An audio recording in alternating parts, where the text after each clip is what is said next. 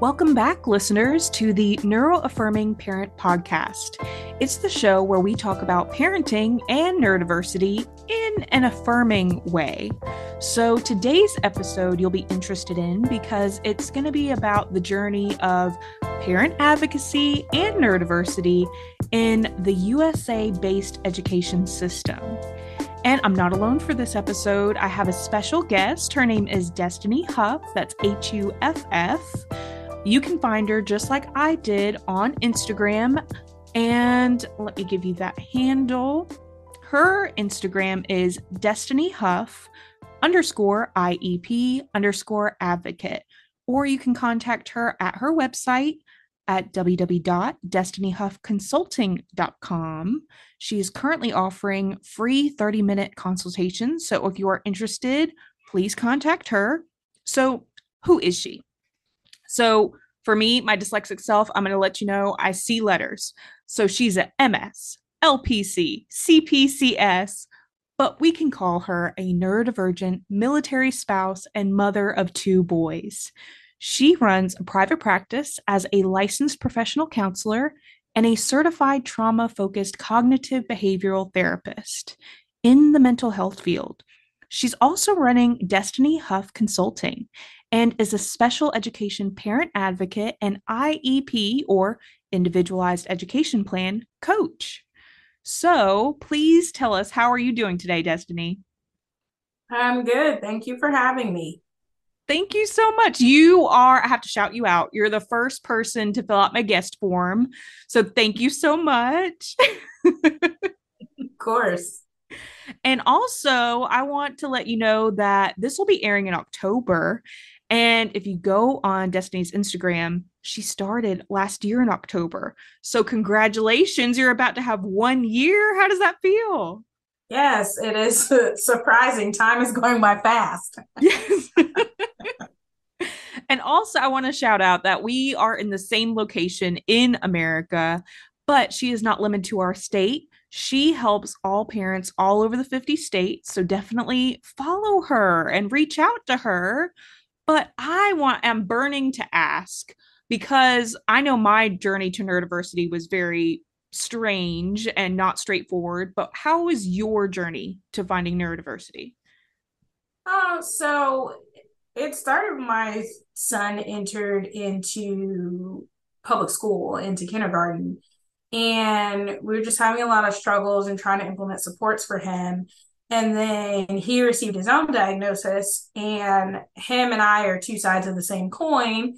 And anyone that knows me, we've always said that, like, me and him are just alike, me and my oldest. And so it was kind of like, okay, well, is there something that I'm missing here? Why did I miss this as a mental health professional? You know, as parents, we start asking those questions, but as a mental health professional, I had that added layer of like, I feel like I should have known Yeah. that, you know, he was autistic. And so that led me to my own journey of just really educating myself on autism, ADHD, neurodivergence, neurodiversity, and all those different components and what falls under that umbrella, and recognizing all of the common overlap in diagnoses and realizing that is why it was missed and how it's so commonly missed in women.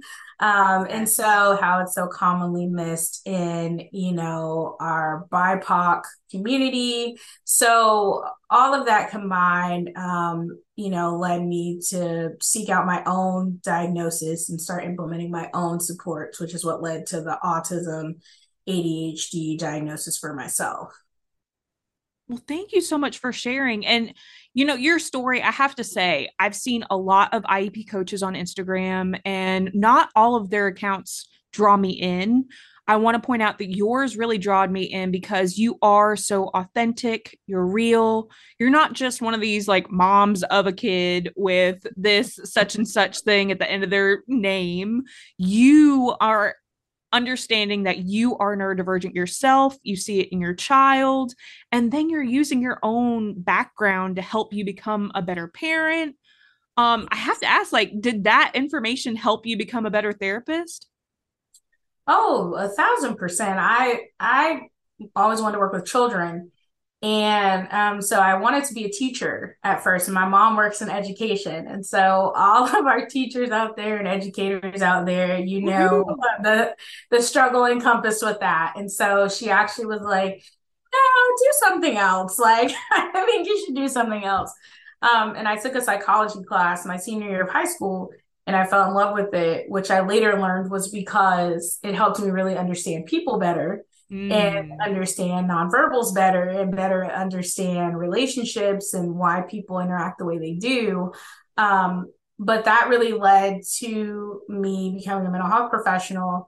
And I'm always learning and looking into things. And so, of course, when everything started with my son, I was like, we need to absolutely know everything that's going on so we can advocate for him because, you're your kid's advocate. Yes. And so we were blessed enough to have a Black clinical psychologist and educational psychologist who had experience working with Black children and Mm. Black boys who are neurodivergent. And Yes. so, me being Black, because I'm realizing people are listening to this and they may now see my profile, That, that's inclusive. So smart. you know, and with my son, right, that was a big thing because immediately after talking with us and meeting with him, his therapist at the time, she immediately was like, "Hey, have you guys thought about autism?" And so we were like, "What?" And so that led us to do research, and she sent us things to read and to understand. And then that eventually led to, okay, this is what autism can look like. I had already known a lot of individuals with ADHD. Then that led to neurodiversity, neurodivergence. Then it was like, oh, there's another N word, neuroaffirming. Yay. So I was like, okay, what does this neuroaffirming mean?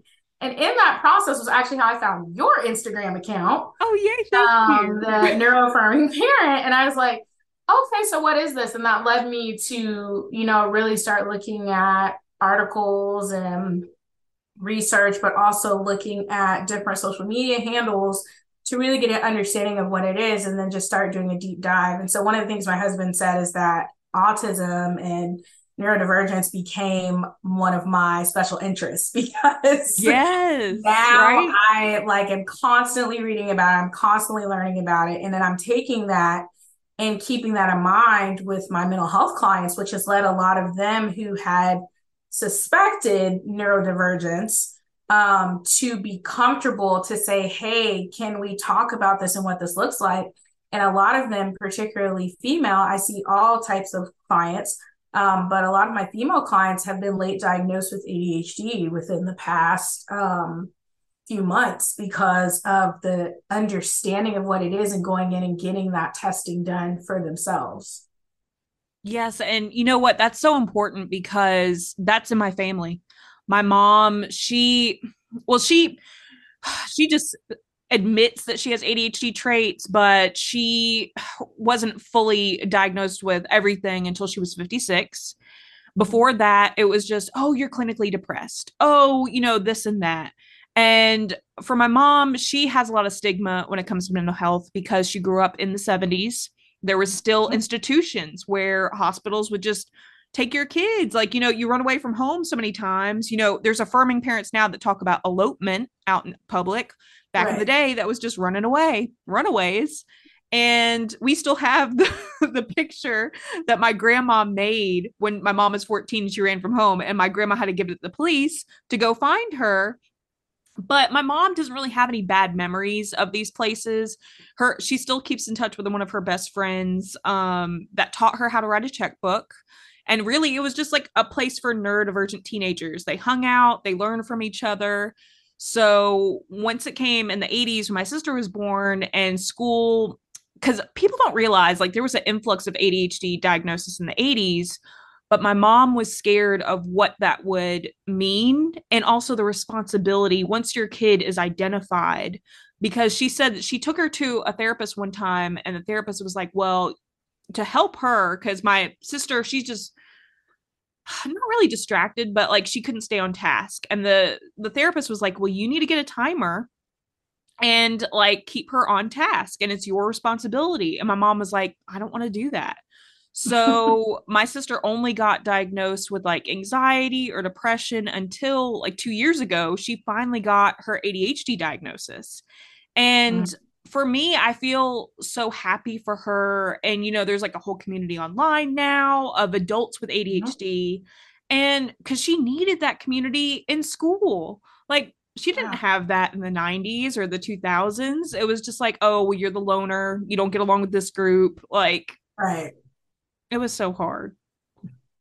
Yeah, and I was the kid that me and my sister talk about this a lot, and the more you learn, I was the kid that I could fit into any group, but I didn't necessarily have a core group. Yeah. And finding out that that can be very common for autistic girls, in that we can mold and mask and shape into whichever group, but when it comes down to it, we have our set friends that we interact with and engage with. And so my finding out about my neurodivergence was like a reflection of, my mom was like, you started reading, before you enter school at 4. I tested into kindergarten because she was like, she needs to be in someone's school, like she's so smart, like there's no reason for her to wait till she's 5. So it led to this whole, like, I could have graduated from high school when I was 16. My mom was like, no, Oh. I don't want her to, because we then want her to go to college, right? And Yep. she's like, but I still ended up going to college at 17 years old. I remember like having to get my parents' permission on stuff because I wasn't of legal age yet.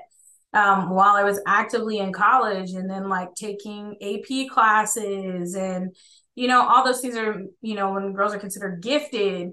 And Yes. so it led to, and I have multiple degrees, and so it's this level of significantly high masking, and I would have these periods of burnout, and that was the biggest thing. And I was just constantly like, why am I having these periods of burnout, right? Yes. You have these periods of burnout, you're seeking out support, because anyone that is a therapist knows that they always recommend for you to do therapy. So, and now it's a part of a lot of grad school programs. Oh, And so back when I good. was getting my degree, we had to do therapy so that we could, one, tackle our own stuff, right? So we don't bring Yes. that into therapy sessions with clients, but also two, to understand what the experience can be like for a client, to understand how they have to open up and disclose all of these things. And so I've done therapy throughout my life, starting when I went to college, because my dad was military, and so they were actually stationed overseas, and I was in the United States. Oh, And so wow. I had been with my family like this whole time. We're this unit, it's 4 of us, my mom and dad, my sister. We're this unit, right? My entire life. And at 17 years old, I'm in the United States and they're overseas. Oh, So the adjustment and transition was hard. And so that's kind of where the, depression, anxiety, but not really getting a tackle on it, and going through these lulls of like, I'm pushing through because I am so determined. I'm so good at masking. I'm so good at getting things done because this is what I have to do.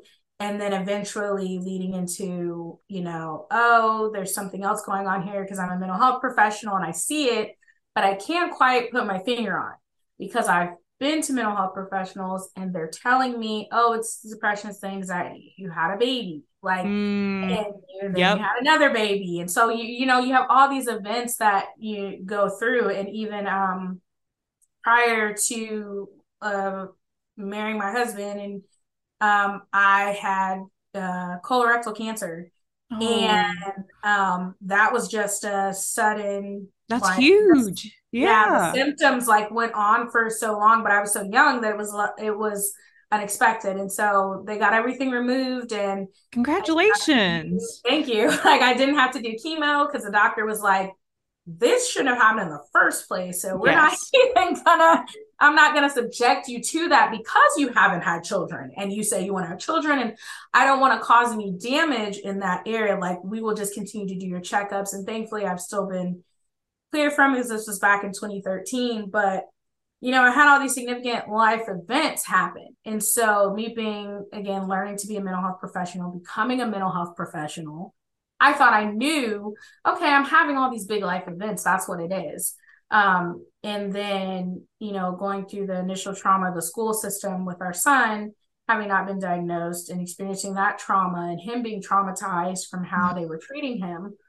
Um, again, that's another significant event. And Yes. so it wasn't until I like to say like the fog cleared, everything lifted, theoretically we were all in a good place, that I was like, okay, what is happening here that I don't want to do the things I'm supposed to do or feel like I should do, but I'm doing things I have to do. And that's when I, at that point, had recognized this is burnout, and this Hmm. is autistic and ADHD burnout, culminated with an OCPD diagnosis. So And let's talk about how that's so hard when immediately when you're a wife, right? Like, what does society tell you? Okay, I need to, put my family first, take care of my husband. Then kids come along and you're like, okay, well, I need to take care of my kids.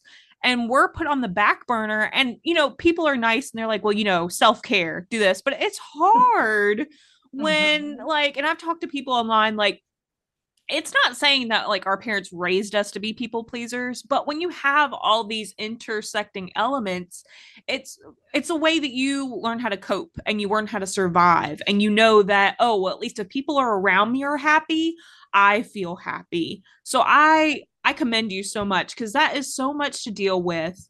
And you think that you're checking off the boxes. You're like, listen, I got the career, I got the husband, I got the Right. kids. What is going on? Well, and the way I always explain it to my clients too is that you have to look at a lot of times the generations. And when you have parents that are involved in your life, invested in your life, doing the best that they can, I always say that you see the shift in priorities and generations. And so I would say that my grandparents, our grandparents, my parents' generation, it was about finding some type of sustainability. Yes. Have a job, pay the bills, keep a roof over your kids' head, keep them in clothes, keep them in school. Like that was really their focus. And then I feel like our parents came along. So these are, they're born in the 60s and 70s. So they're parenting in the 80s and 90s. And they, I feel, felt the need to build a connection or relationship with their children.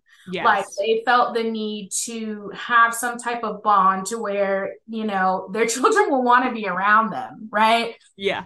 But in that, they also wanted to continue that sustainability and not just live, from check to check. I feel like they wanted to be comfortable. So that led to this work mentality that they then invested in all of us 80s and 90s kids. And Yes. so then we grew Latchkey up, kids. yes. So like we grew up like, okay, I need to work to be comfortable, like do enjoyable things, but you have to work, like you have to grind, like that's what you have to do. But then we also added that extra layer of mental health because Yes. we recognized the struggles that our grandparents, our parents had, that we had. So we are more cognizant of our kids' mental health. And, I think that they will then carry that on, and their generation will be even more focused, hopefully, on that self care aspect. Because I think we're all just learning now in our late 20s, early 30s, mid 30s, early 40s to self care.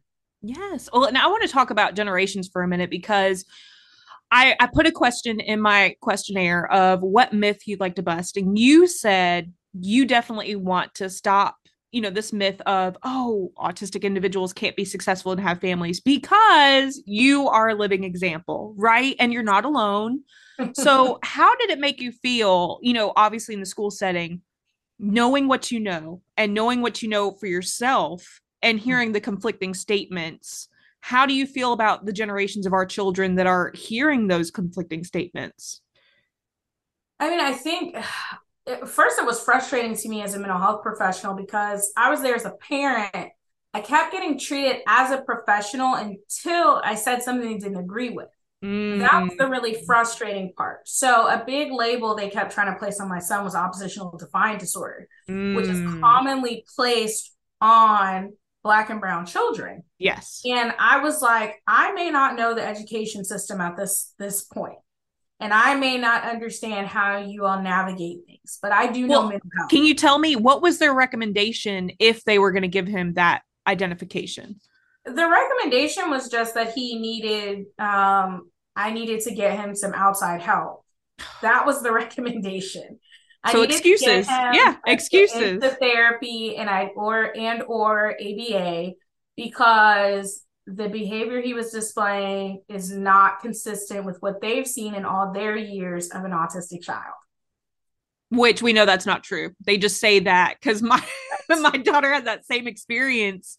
And we really connect because, and I want to say, like, I know I feel so guilty when I tell people my story because, and me and my husband go through it in episode 2, but the school wanted to use IDEA not in the right way. They wanted to manipulate it and designate my daughter with educational autism, which, and we can talk about it more about IEPs because that's a big thing. Is there's a difference if you get an outside medical diagnosis, unfortunately that does not guarantee you support in schools. You still Right. have to have a meeting, go through the process, and then have an IEP meeting, and the school and you, and supposed to be in collaboration, but really the school agrees to what category you choose.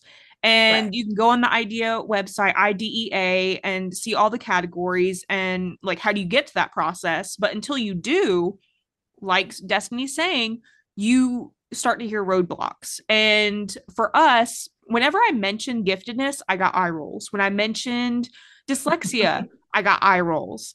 Right. And what we know from the child find law is the school is responsible legally to find these kids in their community, even when they're 18 months old. Yep. So the fact that they put the responsibility on the parent to get outside help just infuriates me. But Mm-hmm. also, when they get mad at a parent's observation or a professional opinion, because I'm not sure if you experienced this, but they refused to say my name. They would say, well, mom, mama. And I would have to interject and say, excuse me, no, I am Mrs. So and so. Like, I am a parent here. And if you go on IEP websites, like they even say, like it breaks my heart. They say print out a picture of your child and put it in these meetings. And I'm like, you shouldn't have to remind these people who they're talking to, but you Right. do. You do. Yeah. And for me, it was more like they would say, well, you're a mental health professional. And I'm like, thinking to myself, I'm aware. I did the training. Like, I did the schooling. I actively practice it. Right. What ideas do you have? And so I found They I wanted you to do their job for them. they did, me and my husband talked about how he was like, it's double pressure for you because you feel like you have to be on as a mental health professional and as Mm, his mother. And yes. so then, of course, if it's double pressure, it's double crushing, right? When it's not working, it's not effective, and you feel like twice the failure. Well, I have a And question for you because I know how I felt going into the school meetings. Like I'm thinking like, okay, this is my taxpayer money. These people work for me. They should be on my side. And then I quickly found out they weren't. And I've seen a shift in the IEP community of starting to tell parents going in, don't assume that they're on your side. So I want your opinion of how you feel about it. I mean, I always, so just the same way that I always say when it comes to neurodivergence, presume competence, Yes. right? I always feel like when you go into an IEP meeting, I always say, assume that everyone is there for the child. The reason why I say that is because I think that seeing both sides of the table, I've worked in the school as a mental health professional. I have family and friends who are educators. I have family and friends who are school psychologists.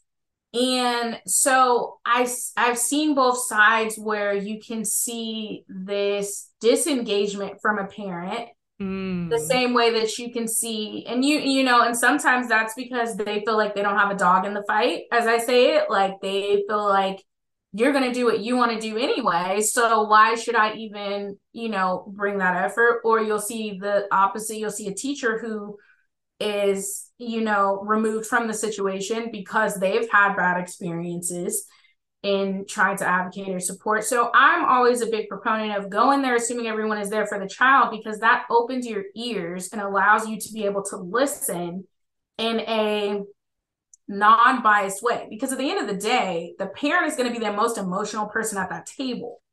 That's And then, your child. That's your baby. Like, you want yes. what's best for them. And even if they want what's best for them, hearing that your child hit a teacher is not going to make you happy. Like, it's going to make you sad. It's going to make you question yourself as a parent. Yes. But what you want to do too is question the situation. You want to understand the triggers. You want to communicate and collaborate. So I am always like, go in there with the assumption that we are all here for the child, and then allow them to show you whether they are or are not. And then you respond accordingly. Yes. And also, I want to point out a lot of your great posts remind people if they tell you something and it seems like, get it in writing, document, Oh, document, yeah. document. Document. I mean, so anyone that is a mental health professional that has had any mental health professional training, we're literally told if you do not document it, it did not happen. Period. And so I take that into everything that I do. I am very big on email communication. I'm very big on expressing my concerns through communication. I'm very big on whether it's a positive or a negative. And a lot of people don't recognize that. My youngest son just entered into the public school system in kindergarten. He came from a center on the military base, and they did a phenomenal job. He had a difficult transition. We came from another state, and they Mm. worked with him and they worked with us, and we all collaborated. And so they have, with military bases, they have what's called, oh my gosh, it's escaping me, ICE. They have an ICE comment that you can give, Oh, and it's called an ICE comment, and it's you can do it in positive or negative. And a lot most people use it for negative, just like any feedback, right? yeah. Most people are going to use, like, you need to know this is messed up. But I always make it a point when we leave our duty stations, which is where military families are stationed at, call them duty stations or bases in the Army. Whenever we leave one, I make a point to let that center know, I appreciate your staff. I appreciate their, if we had a positive experience, because they are helping me with my children. They're helping my children learn and grow. And so they did a phenomenal job. And I sent an ICE comment saying, like, thank you so much. I named his teachers And by you're name. like probably the first like positive one. So they were like, yay.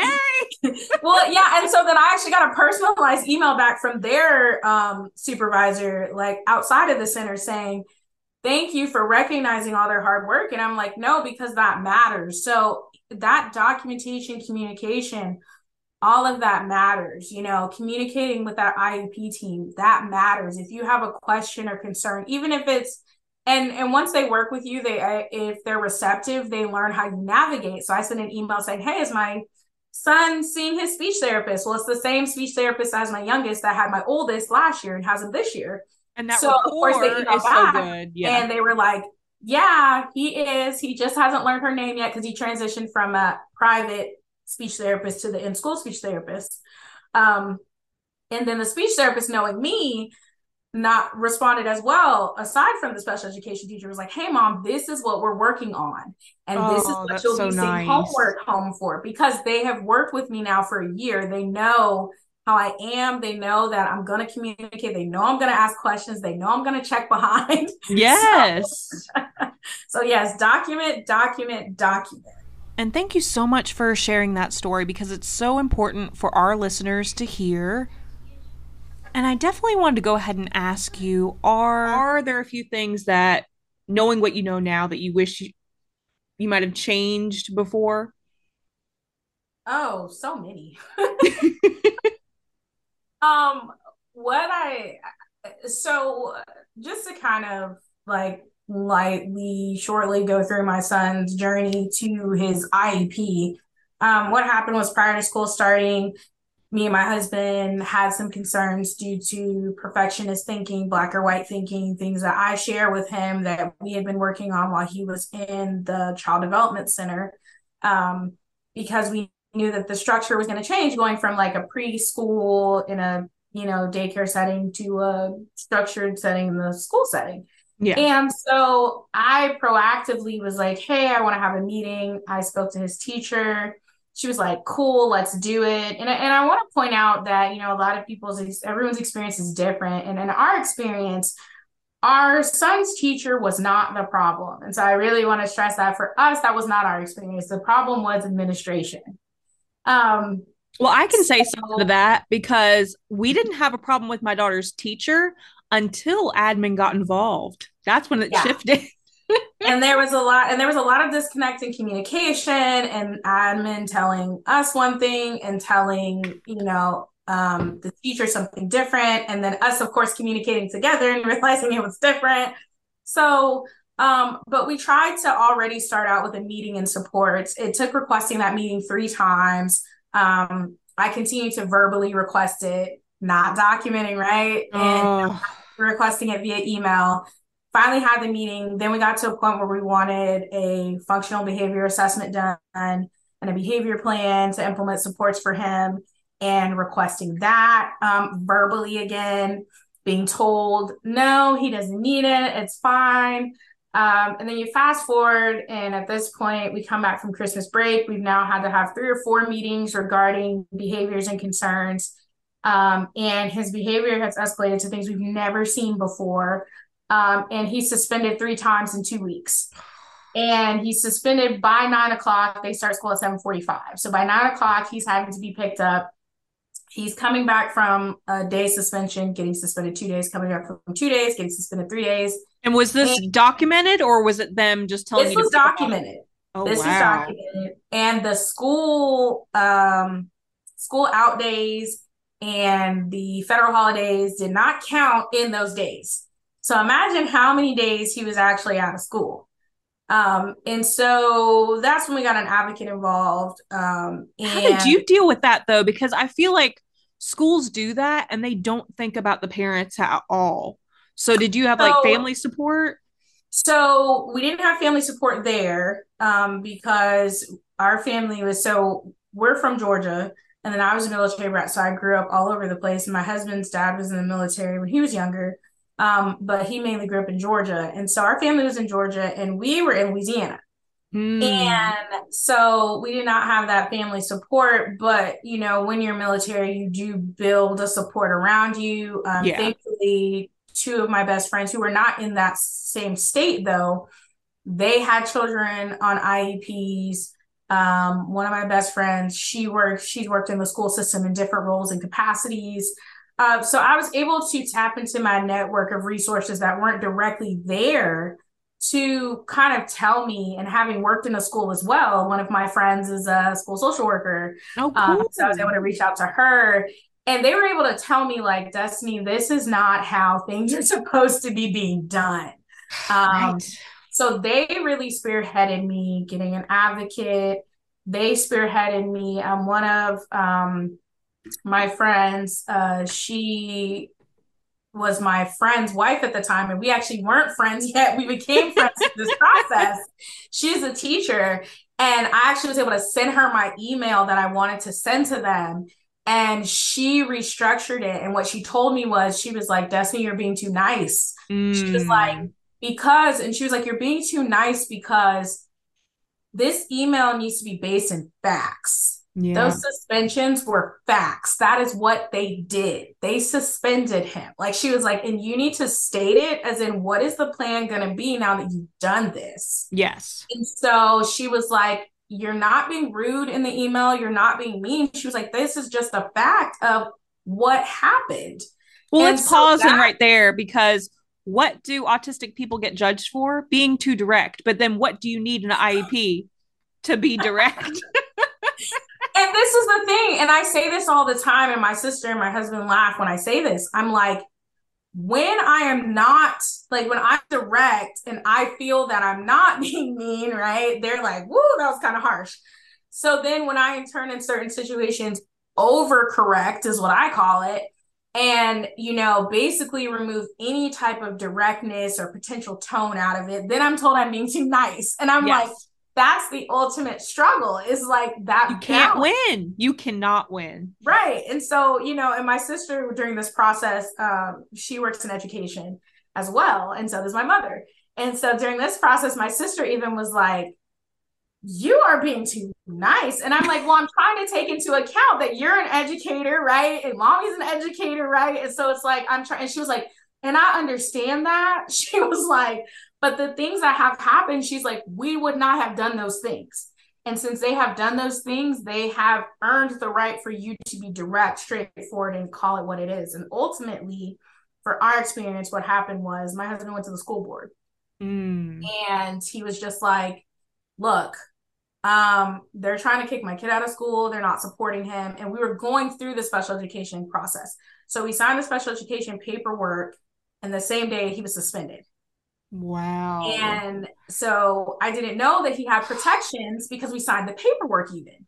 So that's And what I mean. Like when you talk about that, what yes. you don't know. And so that's when I was just like, Destiny, you have 12 more years of school and your youngest child has not even entered school.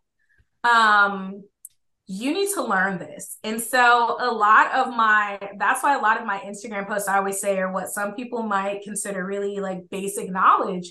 But for me, I did not know it because I did not have a child in special education. And so when I entered into it and I found out there are these laws and there are these rules, and I was like, had I known this, my experience would have been very different because I would have been able to say, you're not complying with the law, which is ultimately what was going on. They were not complying with the law, but we didn't know.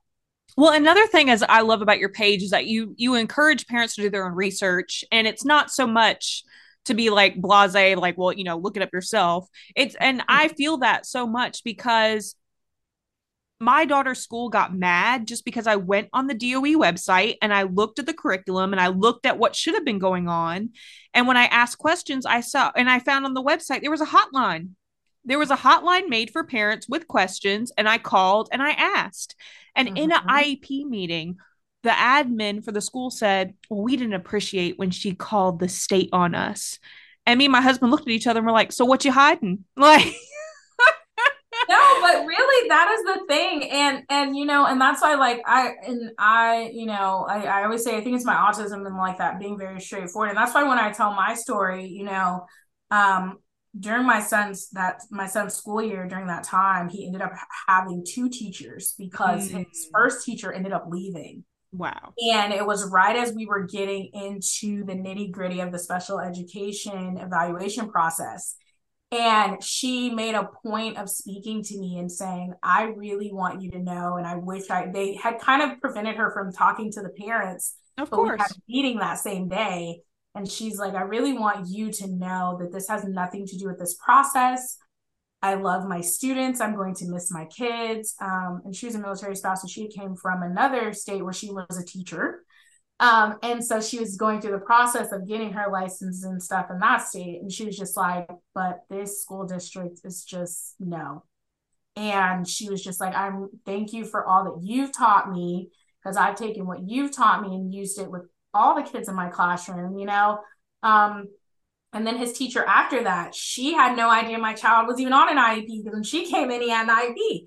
She didn't know he had been diagnosed autistic. Like, and Wow. so once we had a meeting and I said that, she was like, that makes sense. She was like, some of the responses he was having, she was actually a special education teacher doing a general education teacher role because they didn't have a special education teacher opening. Mm, So she had worked with autistic children before, and she was like, I thought he was. She was like, but you never say that to a parent, because, she's like, but thank you for confirming that. She was like, because that makes me understand how to approach how I interact and engage with him and the supports I provide.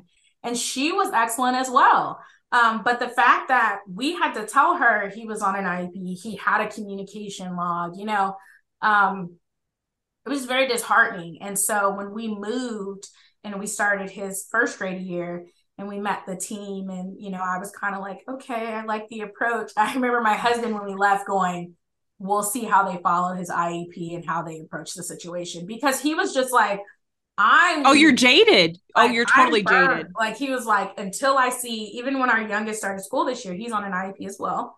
My husband was like, after we met the teachers at open house, he was like, we'll see how they follow the IEP. Like he's just like, I need to see it to believe it because I'm so jaded by that traumatic experience. And as a mental health professional, I can say, honestly, we experienced trauma from that situation to the point where we lived off the base and I could not leave the base to go home Yes. to eat lunch because I was fearful that they were going to call me Yes. and I would have anxiety and panic attacks about leaving the base. Yes. So it just was not a great situation.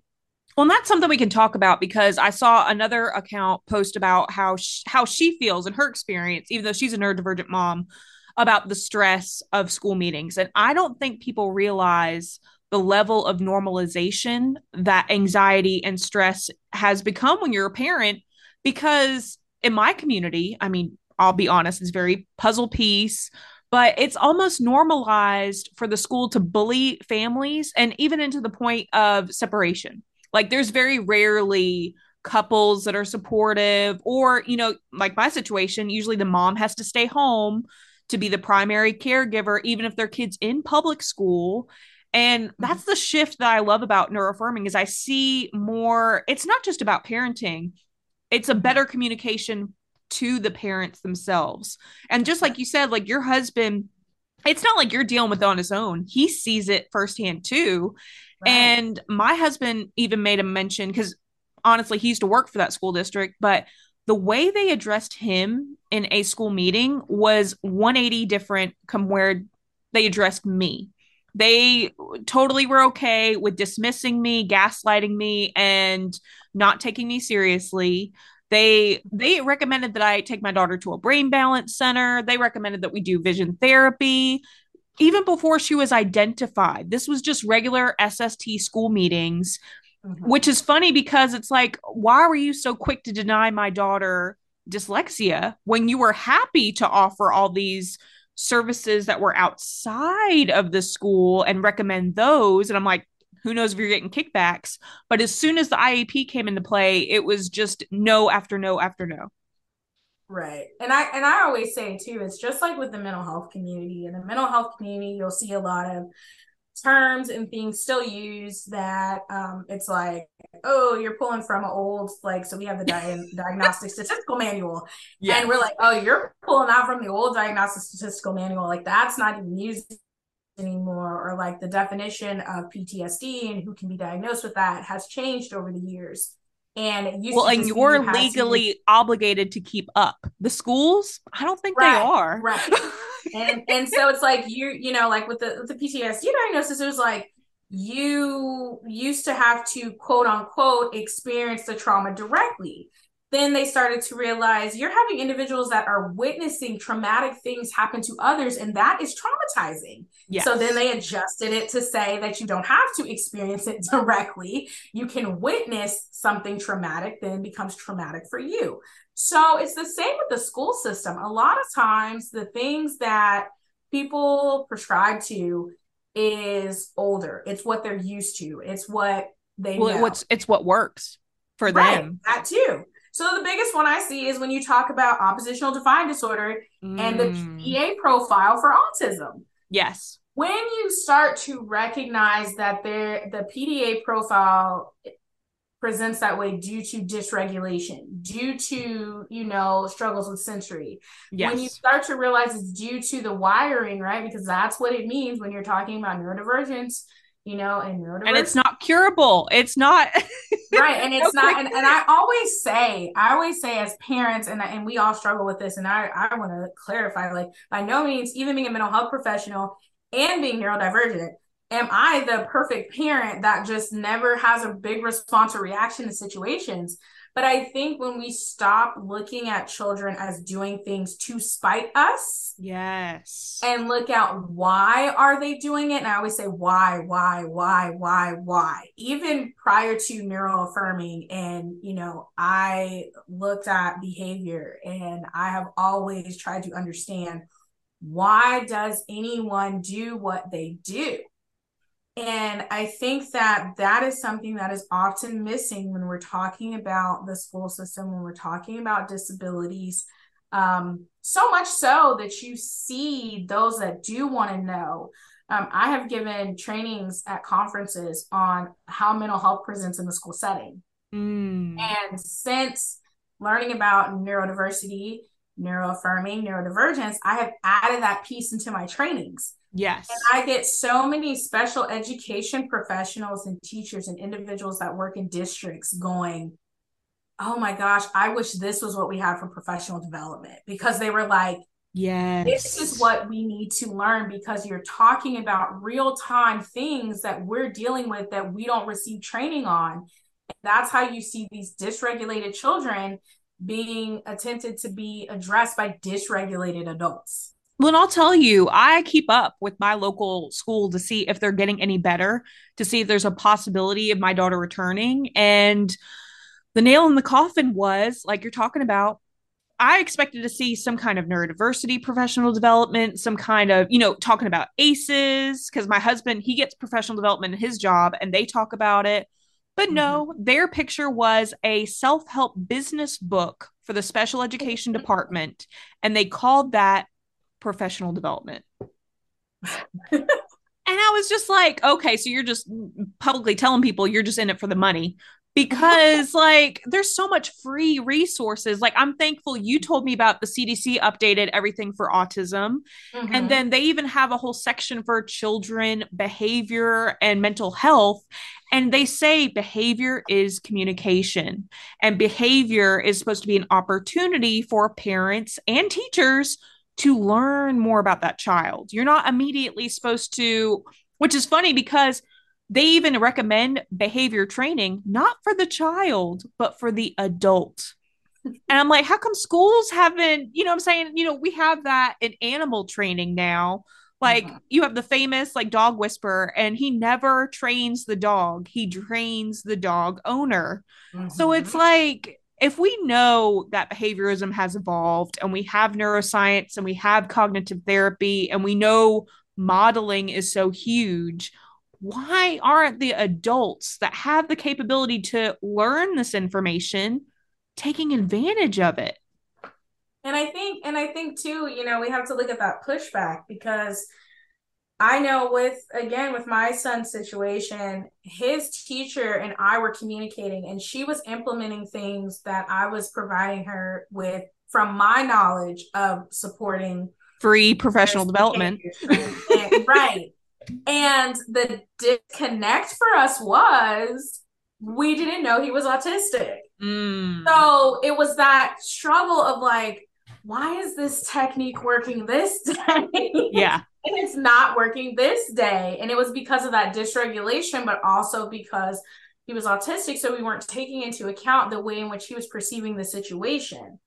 Um, and and my so, question to that is why, if I had, like, let's just say I ran a school and you were a parent and we were having difficulties with your son and we knew you were a mental health professional, why wouldn't they bring you in and ask, like, hey, have you seen this in your practice? What are things that you would recommend? Are there things that we're doing good? Are there things that we're doing bad? You know what I'm saying? Like, why wouldn't they bring you well, in as an because then expert? you're opening the door for the parent to see how you actually engage with the children. True. And you have to be open to that feedback and that criticism. And a lot of people, regardless of what profession you're in, are not open to that. They're True. not open to hearing that what they've been doing doesn't work. They're not open to hearing that there is actual research to demonstrate what could be more effective in a more supportive way. They're not open to those type of things. Like, what is the biggest push right now in 2023? It's for people to receive understanding, training, and education by neurodivergent individuals. And Yes. you will still have people that hire individuals who are not neurodivergent, even though we are showing our faces and proving that we are educated, we do have the degrees. It's not just the lived experience, if that's what you care about, because some people want the education piece with the lived experience.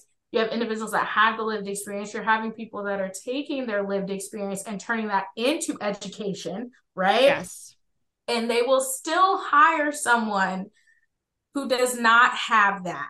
And I will say this until the cows come home. And I say this as a mental health professional. I say this as a special education parent advocate. I say this as a neurodivergent individual. And I say this as a mother of neurodivergent children. You only know what you know if you've lived it. And what I Yes. mean by that is that no matter how much I have learned about bipolar disorder as a mental health Mm-hmm. professional, I will never know what it's like to live with it. Well, and I had to make a post about that because somebody got mad at me, and you probably know why because they were that one of those kind of moms. But I told them I was like, no, ma'am, you have to distinct. Like if you have a lived experience, that's your lived experience. Mm-hmm. But if your child has autism or dyslexia or anything, that is their lived experience. Your Mm-hmm. experience through them is learned. It is not lived. You cannot, I mean, we can try as much as we want to live vicariously through our children, but it's not going to Right. happen.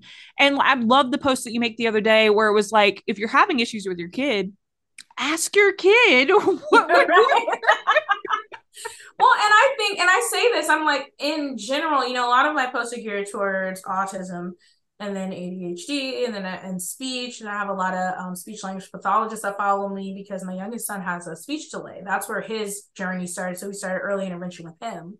And then both of my children had social emotional developmental delay for their IEPs initially. And so, that's where my area is. And as a mother, right? Yes. I have the lived experience. If I was not neurodivergent, which I am, I have the lived experience of being the mother of an autistic child, the mother of a child with ADHD, right? Yes. And, I think that's really the disconnect is like, and I liken it to the military. I'm a military spouse, and we come across a Hmm. lot of spouses they wear their husband's rank. And it's like, at the end of the day, I did not serve. Yes. I did not put on a uniform. My husband served. So as much as I understand the life of a military spouse, just like my kids understand the life of a military connected child, I also understand the life of a military connected child because my father served for almost 30 years. But I will not ever know what it is like to be a service member because I did not serve in uniform in the military. And so I think sometimes because of the experience, because of the stress, because of the strain that can come when you have a child that has a diagnosis, that has a disability, that has neurodivergence, because it comes, it can be Yes. stressful. It's stressful for them too. You sometimes make that your identity. And it's like you have to separate Oh, that. it's so hard as a mother not to lose our identity because that's Right. our only job. Exactly. Exactly. And so I think sometimes it's difficult for them to step outside of that and understand that. Also, sometimes I like to liken it to they can't step outside of it because they have yet to recognize their own neurodivergence. Yes. And also, I think, I mean, I don't want to, I've seen a lot of people where they'll use special interest from other neurotypes. I feel like it's cultural appropriation at this point. But I think it's important for parents to realize that, neurodiversity is hard, mental health is hard, Mm-hmm. but capitalism is making it harder. And you need to remember that not everything has to make money. You can have a hobby. You don't have to be a child to do art once a day. If your kid has a special interest, share that interest with them and remember your own interests. Mm-hmm. And, like, because my daughter, like, I'm selfishly so happy she loves Sailor Moon like I did. But my son, he's really into space. So what do? We look up museums to go to. We look up books that are about space, and we don't make it some like, oh, well, my son, he has this special thing. No, we're like, this is our family. Like, we love science and we embrace it. And I want people to know that that's okay. You don't have to tell your whole story, when you go out in public and people give you strange looks. They're gonna, let them have their strange looks, but Your Yeah. importance is your family, that they're regulated. You don't have to be happy all the time. Right.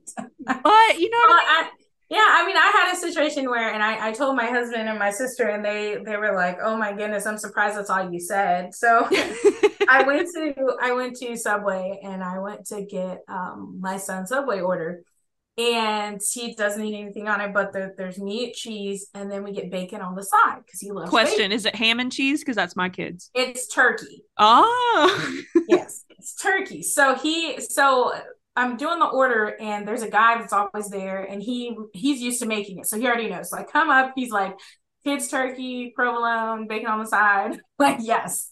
And so he happens to be like in the back. So there's another girl. And so that he comes out, she doesn't know that he knows the order. And Mm. I've already told her. And so he goes, and then she's like, yeah. And she wants bacon on the side. She's actively making a face about it. And I was like, and I took a deep breath and I go, yeah, because my son's autistic and he doesn't like it touching. Yes. Her face immediately was like, oh my gosh, I'm so, like, I'm so sorry. It's like, but I did that as a teaching moment because I have no shame in that order. He has no shame in that order. I've seen grown adults order like a ham and cheese from Subway with nothing on it. And I'll I tell you, don't that's a feel like, corporation. Yes, that's a corporation yeah. problem because when I was a server, she's expressing her distaste for the system because she's already have anxiety of like, how am I going to put this in? But also, I've seen autistic adults where they have to say, oh, this is for my kid for people to take them seriously. It's like, just normalize people having special, you know what I'm saying? You might be allergic. That part No. and that part and I did not know because my sister, like I always say, we talk about like she's particular with her eating and my husband's particular with their eating, so we thought, but really I am. What it No. is that because they try new things and they eat all types of, and I'm like, this is what I Yep. get. And so one time I said that to her, I said, well, your perspective, she said, no, no, no, no, no. She was like, I like my things made a certain way. She was like, Oh. you're particular about what you eat, and you will tell them, I want this dish, but I want you to take these 6 things out of it. And she was like, and so I got used to doing that for myself. And I think that directness, I didn't care. I Yeah. was like, this is what I do and I don't eat. So with him, I hadn't had that experience yet. And I always say that mama bear kind of kicked in of like, it doesn't matter why I'm ordering it. Like, Yes. That's none of just your do it. business. But I did Like, that too because she was young. mm. And I did that as a point of saying, and I always say this, me and my sister, we both have worked in the food service industry. So we've been there. We know. We know. So we know. And I tell them, I say, like, sometimes I use these honestly as teachable moments because I'm like, you're not going to always get a customer that's as nice about it. Yes. Like, you're going to get people that are offended. And because they are offended, they're going to take it to another level. And so I want you to know that you need to keep that in mind when something like this occurs. And so, like, that's really the way I approached it. But yeah, I was just like, and then I've seen her since. She's made it since. She's very polite.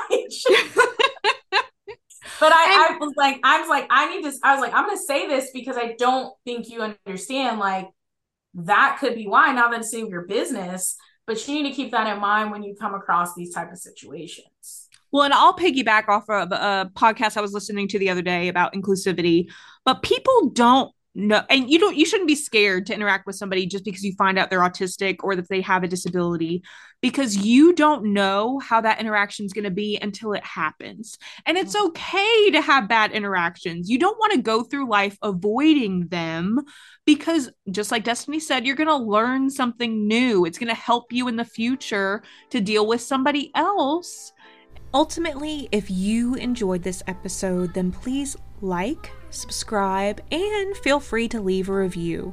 But also send this to somebody that it might be able to help. So remember, if you want to connect with Destiny, please reach out to her website or her on Instagram. If you like me, you can still follow me on most social media platforms. This episode has been very cathartic for me. I thank you so much for joining us, Destiny. Thank you. Thank you for having me. I'll have to have you again because I'm sure we're still going to, I have hope for education, but it's going to have to change. It's got to make some changes. But until next time, this is the Neuro-Affirming Parent signing off. Oh.